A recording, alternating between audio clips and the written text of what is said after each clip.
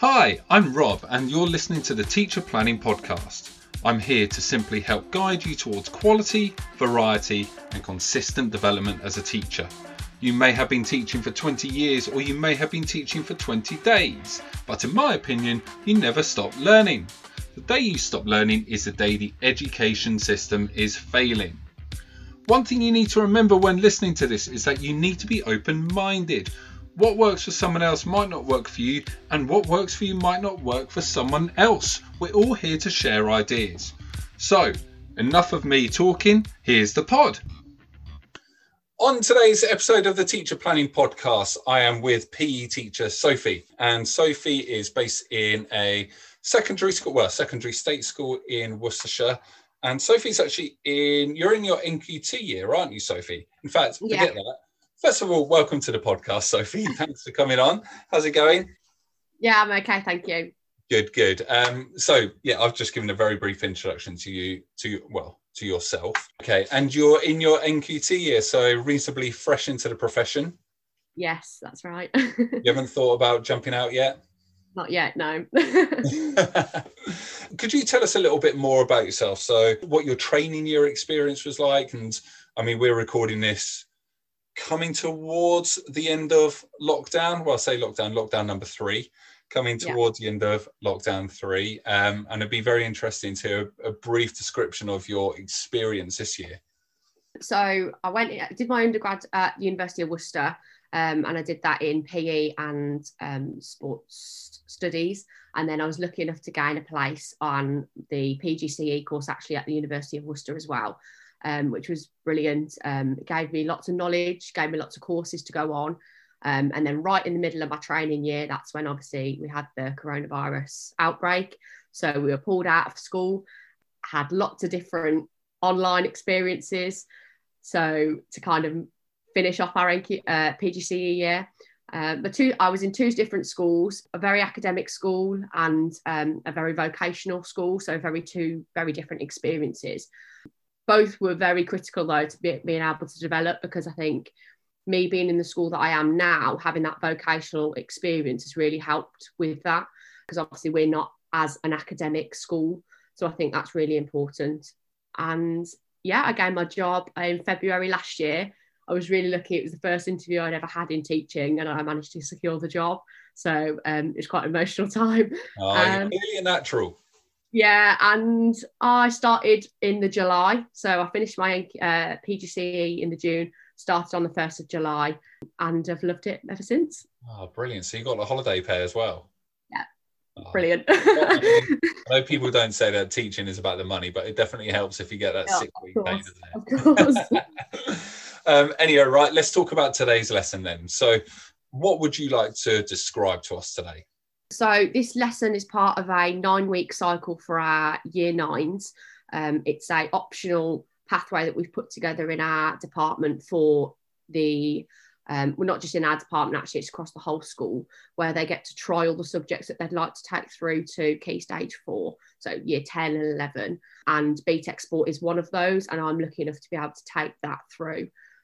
So they'll have 9-week cycle with myself, go to another subject for 9 weeks, then come back to myself for another 9 weeks, then go to the other subject again. That obviously allows them to think, yes, this is for me, I've really enjoyed it, or actually, no, you don't get as much playing around on the Astro as what I thought, so I don't want to do this. But yeah, it really works for our school. So when you say it's a 9-week cycle, did you say that students do this from subject to subject? So they could be doing this potentially throughout the whole year, could they? Or... Yes, they could, yeah. So it's the year split up into 4 9-week cycles. So obviously they choose the 2 subjects in year 9 that they want to do for those two, and they swap each time. So realistically, I teach the same children for 18 weeks at a time, really, and then have a different group of children that next time. Okay, so I mean, there could potentially be people with certain opinions on this, whether or not it's a good idea, whether it's not a good idea. Yeah. What's your opinion on it? Does it work? Does it not work?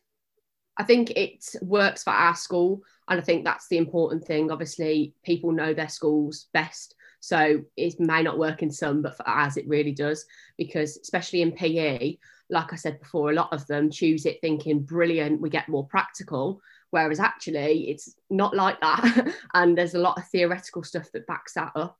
So a lot of them either say, yeah, fab, I'm happy to do that, I really enjoy learning about that side. Others say, actually, it's not quite what I thought it was going to be, but at least I've had that 9-week cycle to say, yeah, not for me. And then they can actually choose something which is better suited to their needs in year 10 and 11 then going forward, rather than being stuck on a 2-year course, which they necessarily don't enjoy, aren't motivated to do the coursework, and end up with not a very good grade. Right. That's a fantastic introduction. So I've heard about you. I've heard about your school. I've heard about the background to the lesson. Let's hear about the lesson now. So give us the title or learning objective, however you start your lessons off with at your school. Okay. So the particular lesson focus is on bones and their locations in the body. My classes follow the actual structure from Teach Like a Champion book by Doug Limov. So we start with a do now activity. We then present new information, hinge questions to check understanding, apply to demonstrate your knowledge, and then your exit tickets. And it's something that we use across the whole school. So it's nice and consistent throughout. The WALT for the lesson was to explore which bones make up the skeletal system. And the WILFs were identify a characteristic of a bone, identify key bones in the human body and their locations, and explain and identify bones and their locations while using sporting examples. Now, just for the sake of anyone who's very early in their PGCE or just training to be a teacher, what does WALT stand for? What does WILF stand for? WALT is obviously we are learning too, and WILF is what I'm looking for. Okay, so this is just a bit of context for those who are very early on in their career. Anyway, sorry, carry on, Sophie.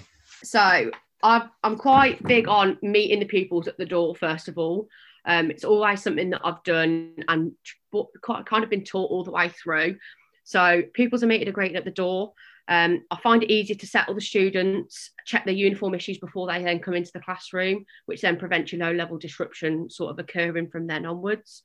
It's easier to pick up your coats and things like that, because that's quite a big thing after they've been outside queuing up for so long. And then as they walk through the door, then my focus isn't necessarily on their uniform, those things. It's on their do now activity, which is on the board ready for them, and their books are in their places. So the expectation is they come in with their correct uniform, sit down, and then do the do now activity. I've always tried to give out the books in the table spaces, again, to minimise the distractions. EAL students who require it obviously have their translated PowerPoints in their preferred language and English versions as well, to refer back to both. And keywords and definitions as well are printed for the lesson in advance. So this particular lesson, you might go on to explain this right now, so I apologise if I've just interrupted. No, it's okay. What is their do now activity? Their do now is they need to name all 11 fitness components and categorise them into health and skill related. This normally is done for this lesson. It was a while ago, so I'm just trying to remember fully. It's a match-up activity. So they've got a pack of an envelope, little cards. It's little card sort. So you've got to match up your health and your skill related and put them into the correct columns. And then there's a stretch activity on the board as well. And this basically says, can you define or identify a sporting example that matches to this fitness component and why? And they then write that in their books. Okay. Right. So, and how long would you expect that to take? Dependent on the activity, between 5 to 10 minutes.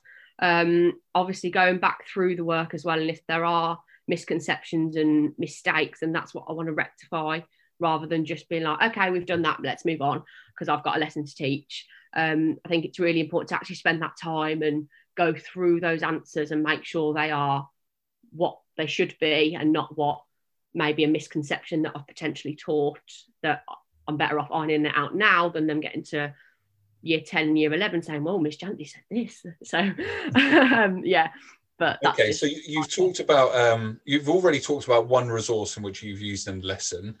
Yeah. Would it be okay for you to send through this resource and any other resources that you might use for the lesson? Would it be okay for you to send through to me and I could put that on the website just so that people could go to it straight away, We wouldn't have to use exactly what you use, but it's just some ideas for people, isn't it? Yeah, of course. Yeah, that's absolutely fine. Thank you. Okay, sorry, I'll let you carry on. So I haven't really given any context around the class. So before I'll carry on, I'll just do that if that's okay. Just so the class I've actually got is 24 class. It's a mixed ability, 9 boys, 15 girls. The class next door, they have the male heavy class. There are 12 people premium students and 5 with SEN and 11 EAL students within the class. So there's quite a mixed range, hence why I think it's quite important to get those resources ready before the lesson, just to put that bit into context, really. Yeah, well, it is. I mean, again, so much of what we do in teaching, it comes down to context, doesn't it? And again, I say it in my introduction, I'll say it now, what works for you might not work for someone else, but you've given context as to why you do certain things. So yeah, thank you for that. So after the do now, we then moved on to bones. So I gave them characteristics of the bones. So we actually understood what bones are, rather than just going straight in and being like, right, this is your humerus or whatever. So I think it's really important to actually give the context first, because a lot of our students can get a bit confused as to, right, we're learning this, but you haven't actually told us why we're learning this or how that links back. So I think it's important to just spend those couple of minutes doing that first, to then keep the students on track on the Waltz and Wilf. So I actually have them on every slide. So after we've then done the characteristics of the bones, because this links to my Wilf, I then put a little green tick next to it on the PowerPoint to show, right, we've now done this bit. So that's that bit completed. And as I go through the PowerPoint, obviously more green ticks appear on the Waltz and Wilfs. So it's more of a visual aid really to the students, that they can see, right, okay, Miss has just done that bit, so that's done. So that would be for the characteristics section. I think what you're mentioning there is just, it sounds so simple, but for the students, it can make a huge difference, couldn't it? Because they can see their progress throughout the lesson. So they can say, oh, I know that now. I know that. Oh yeah, this is how much progress I've made throughout the lesson. And for anyone observing, it just shows progress, doesn't it? Yeah, definitely. It's just something that I picked up from one of our in-school training days. And I've just kind of added, it's such a simple thing just to add on as well. Just add a little animation after you've done that section. And I think it can make a really big impact. So after that bit, I then go on to the presenting new information section of the lesson. So I printed out a specific skeletal diagram, which has all the bones on that they need to know. Obviously, you've got to factor in about cognitive overload and things like that. So maybe it's worth, I didn't do this, and this is one of the things that I probably should have done, chunk them into like 5 bones at a time and then done it like that. So then go through them. We stand up and then we go through each bone and actually make them feel it on their body. It's just something that I got taught and I think it's stuck. So it's something that I've done. So obviously if we feel it, oh, that's your clavicle, and then we'll move down the body. After we've done those, I print the diagram off and without labels. So then the students can then go and put the labels on themselves. I think this is really important for like your EAL students and your lower reading age students as well, to be able to actually get those spellings correct. So yes, they are copying off the board, but at times like this, I do think it is needed just for that spelling, and do get picked up on those kind of things. So I think it's easier to teach them the correct spellings from the beginning than to sort of edit it as you go along, if that makes sense. Yeah, 100%, because I think it's easier to kind of to prevent the fires than put the fires out, isn't it? Let's use that metaphor. Mm-hmm, yeah. I just didn't realise I sounded a little bit like David Brent there. I wasn't meaning to, but that kind of dawned on me afterwards. Anyway, on that note, carry on. If only, I'm glad that people can't see me because I'm blushing. Yeah. So after the diagrams are in place, I said split the students up into groups, mixed ability, with the idea that the students will all work together to help the weaker students within the group. One student is the person lying on the floor, and each group gets post-it notes. The group at the end of the 5 minutes with the most correctly labelled and spelt bones wins. So they then put the post-it notes on the body, and they have to be spelt correctly to gain the points. I do like this activity. Obviously, it's competitive. Being a PE teacher, I'm all for games and gamification. It's fun. It gets students out their seats and allows for repetition on writing the bones' names out, which can obviously aid their spelling. especially for your AAL students as well. Without the class knowing, it could be worth giving the students roles during the activity, such as the AAL students can be then the scribe, so then they're actually writing all of those. Or potentially students that do struggle with their spelling, they can then write them and another person can then spell them to them, just so they're then working together. It also allows actually in that activity for the cross-curricular links, which I quite big on, especially with maths, because I did train by doing a little bit of maths, so that I do quite like it, to be honest. It might sound a bit guilty, but I do. So they get points. So how many points do they get if it's spelt and labelled correctly? How many points do they get if it's just labelled correctly but not spelt correctly? And then it can be a competition then between all 4 or 5 groups, however many you've got. Also, can you give extra points for the stretch activity? And it can suit any class really, as long as obviously they've got that fundamental knowledge of the bones. And then obviously you can make it into more of a game situation. Okay, so generally, when you do this activity, you say you're teaching them the bones first. They're all set up, and then they go into this game, this kind of little competition. How long would you normally aim to spend on this? So obviously, because I teach it twice technically, with the 2 different groups. So the first group, obviously, it was quite a long time because they were so engaged. And I thought, if they're engaged and they're actually learning and working as a team, I'm just going to let this flow rather than be like, right, no, okay, right, it's now hinge question time, sit back down. But they were loving it. So I let it carry on, really. Whether that was possibly the right thing to do, I don't know. And I suppose if they are struggling, you do need that extra time on it because they've clearly not understood the first bit. And if they haven't understood the first bit, it might be a case of, right, we'll come back to this, but let's go back first. Let's get these things correct, and then we can play the game. And you could maybe do that more towards the end of the lesson instead of rather in the main, like presenting new information section.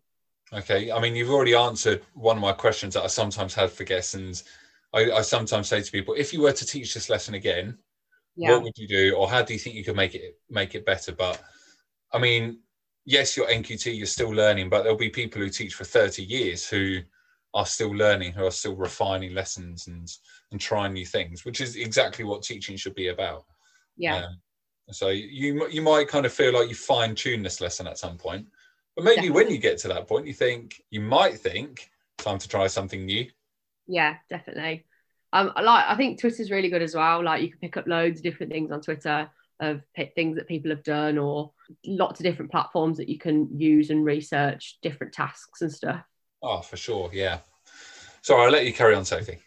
So after the task, I then got the students back in their seats for a few minutes to do their hinge questions, which they completed in silence. I make them do it in silence just purely because it then brings the classroom back down to where it needs to be. Obviously, a competitive game situation, it can get students very happy, very excited, and I need them just to come back down then to be able to finish the lesson. So hinge question is like a multiple choice question which shows understanding and misconceptions within the class. The biggest thing that I've learned about the hinge question is that the answer should not be easily identifiable. So they're multiple choice questions, normally with about 4 answers. So the questions as part of the hinge question should include 4 answers that are or likely could be the answer as well as, but are slightly incorrect, if that makes sense.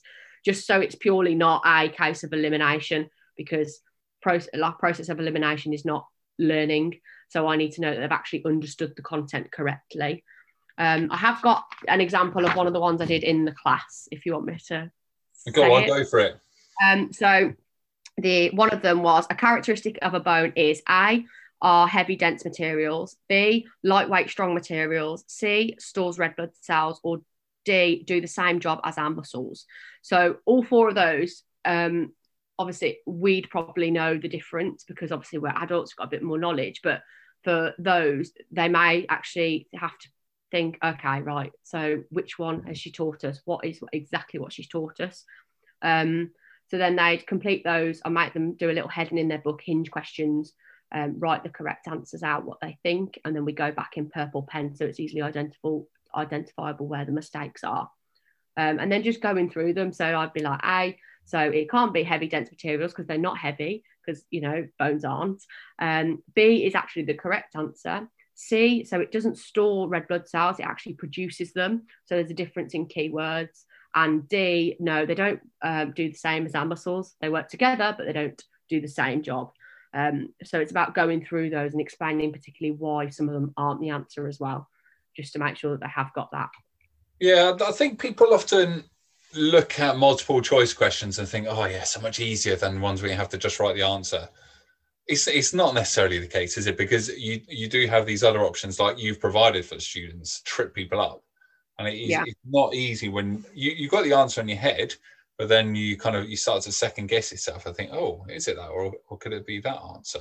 Now I'm going to kind of rewind slightly because we talked about hinge questions, and I'm going to be honest, I've never come across the term hinge questions before. So what are hinge questions all about? So they are sort of checking the progress. So I do these after my presenting new information section, but before my apply to demonstrate. So I in the ideal world, they either tell you whether the students are ready to move on or whether you need to go back and recap. So if they've got, no questions out of 4 correct on the hinge questions, then that knowledge isn't there. So why are you going to get them to apply the knowledge when they haven't got the knowledge?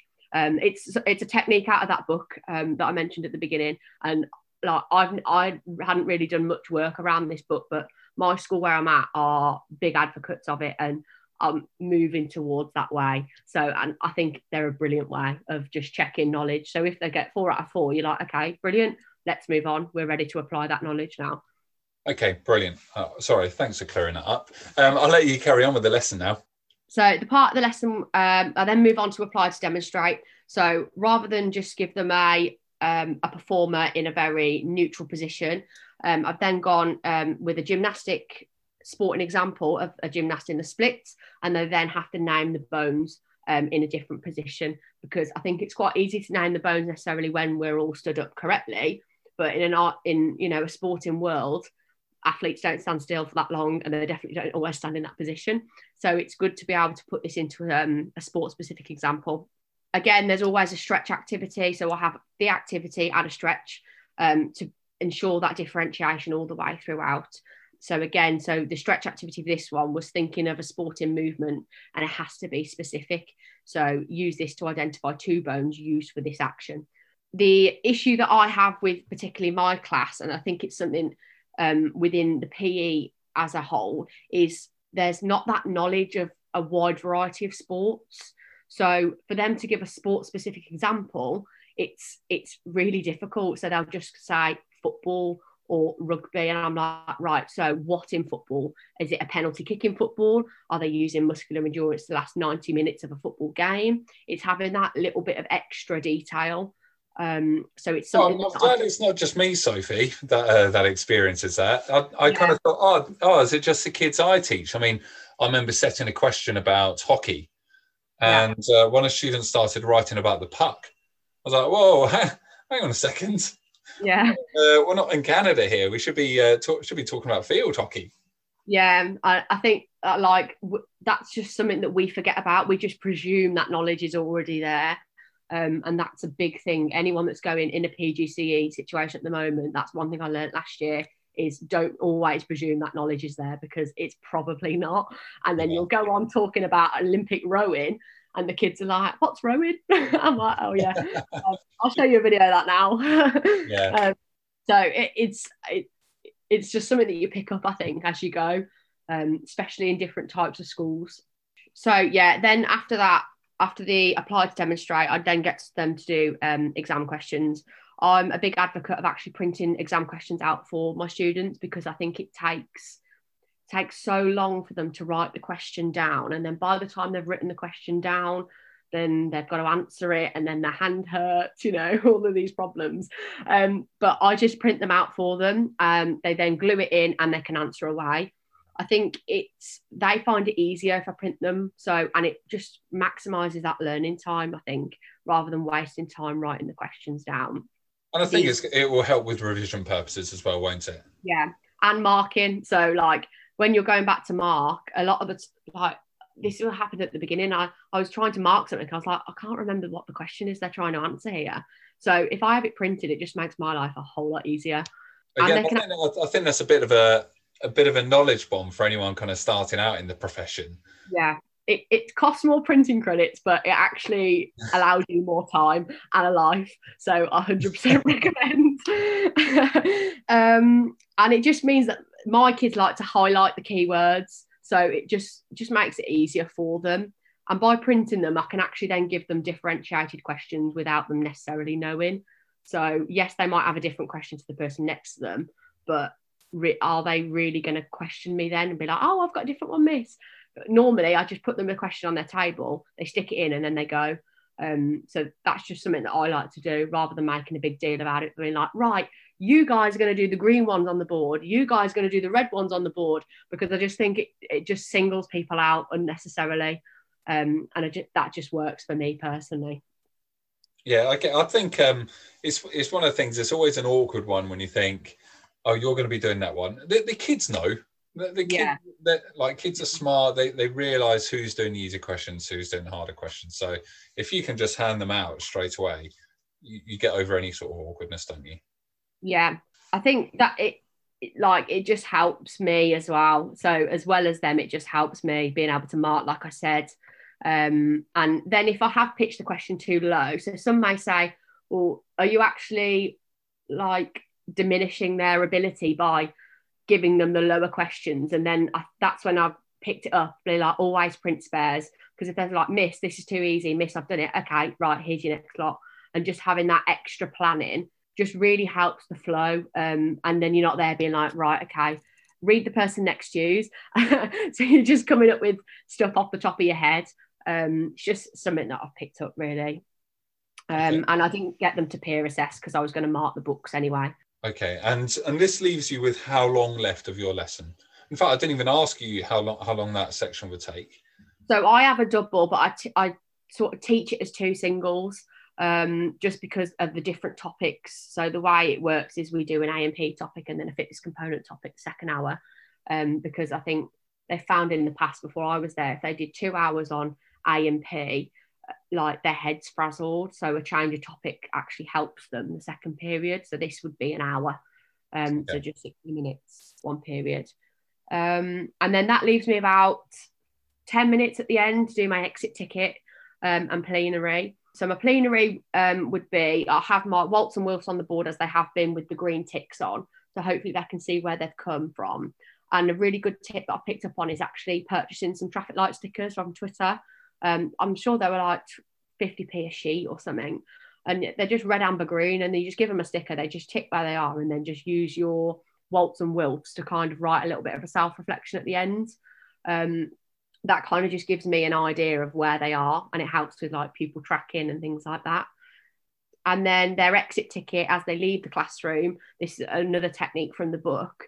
So for today's lesson, to make it appropriate, it was, you need to tell me a bone and you need to point to it on your body to leave the classroom. And then when they're doing that, then they're sort of recapping it without necessarily knowing they're recapping it, and then they can then leave. Perfect. Okay, I love the sound of that lesson. Again, it's what I've often said to people who have come on as guests is it sounds very simple, but you've made it sound simple because you put the preparation in to begin with. So you have their kind of do now activity to start off with. You've printed out the questions that they can attempt, and you've already decided who you're going to give what to.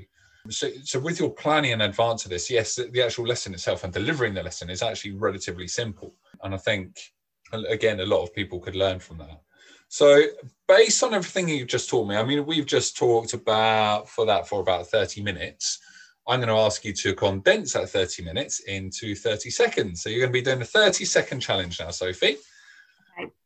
So I'm just going to ask you to summarize the structure and the content in surprise, 30 seconds. Okay, are you ready to go? Yeah. Okay, in 3, 2, 1, off you go. Okay, so the what for my lesson was to explore which bones make up the skeletal system. Students will be able to, at the end of the lesson, identify characteristics of bones, identify bone locations, and link this back to sporting examples. The structure of the lesson will follow a do now activity, which is a recap of knowledge from last lesson, presenting new information, hinge questions, apply to demonstrate, exit tickets, and lots of stretch activities to case of my differentiation. And assessment will be throughout. Bang on, 30 seconds. That was awesome. Well done, Sophie. It goes quickly, doesn't it? Yeah, it does.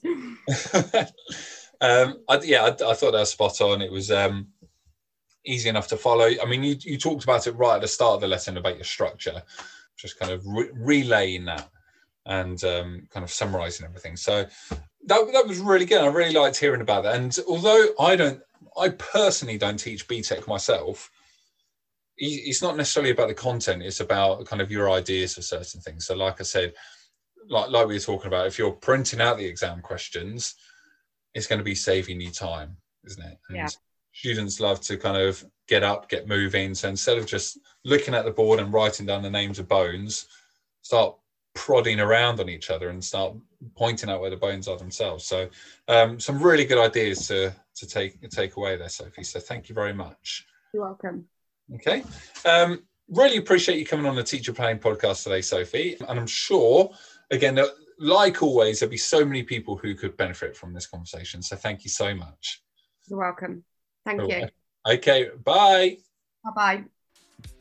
Thanks for listening to this week's Teacher Planning Podcast. I really hope that this will help you in your practice and to ultimately help your students. If there are any subjects and topics that you would like to hear ideas on, please get in touch at teacherplan@outlook.com or reach out on Twitter or Instagram, where you can find me at Teacher Planning Podcast. I would also love to hear feedback to give you the best listening experience possible. Keep educating, keep learning.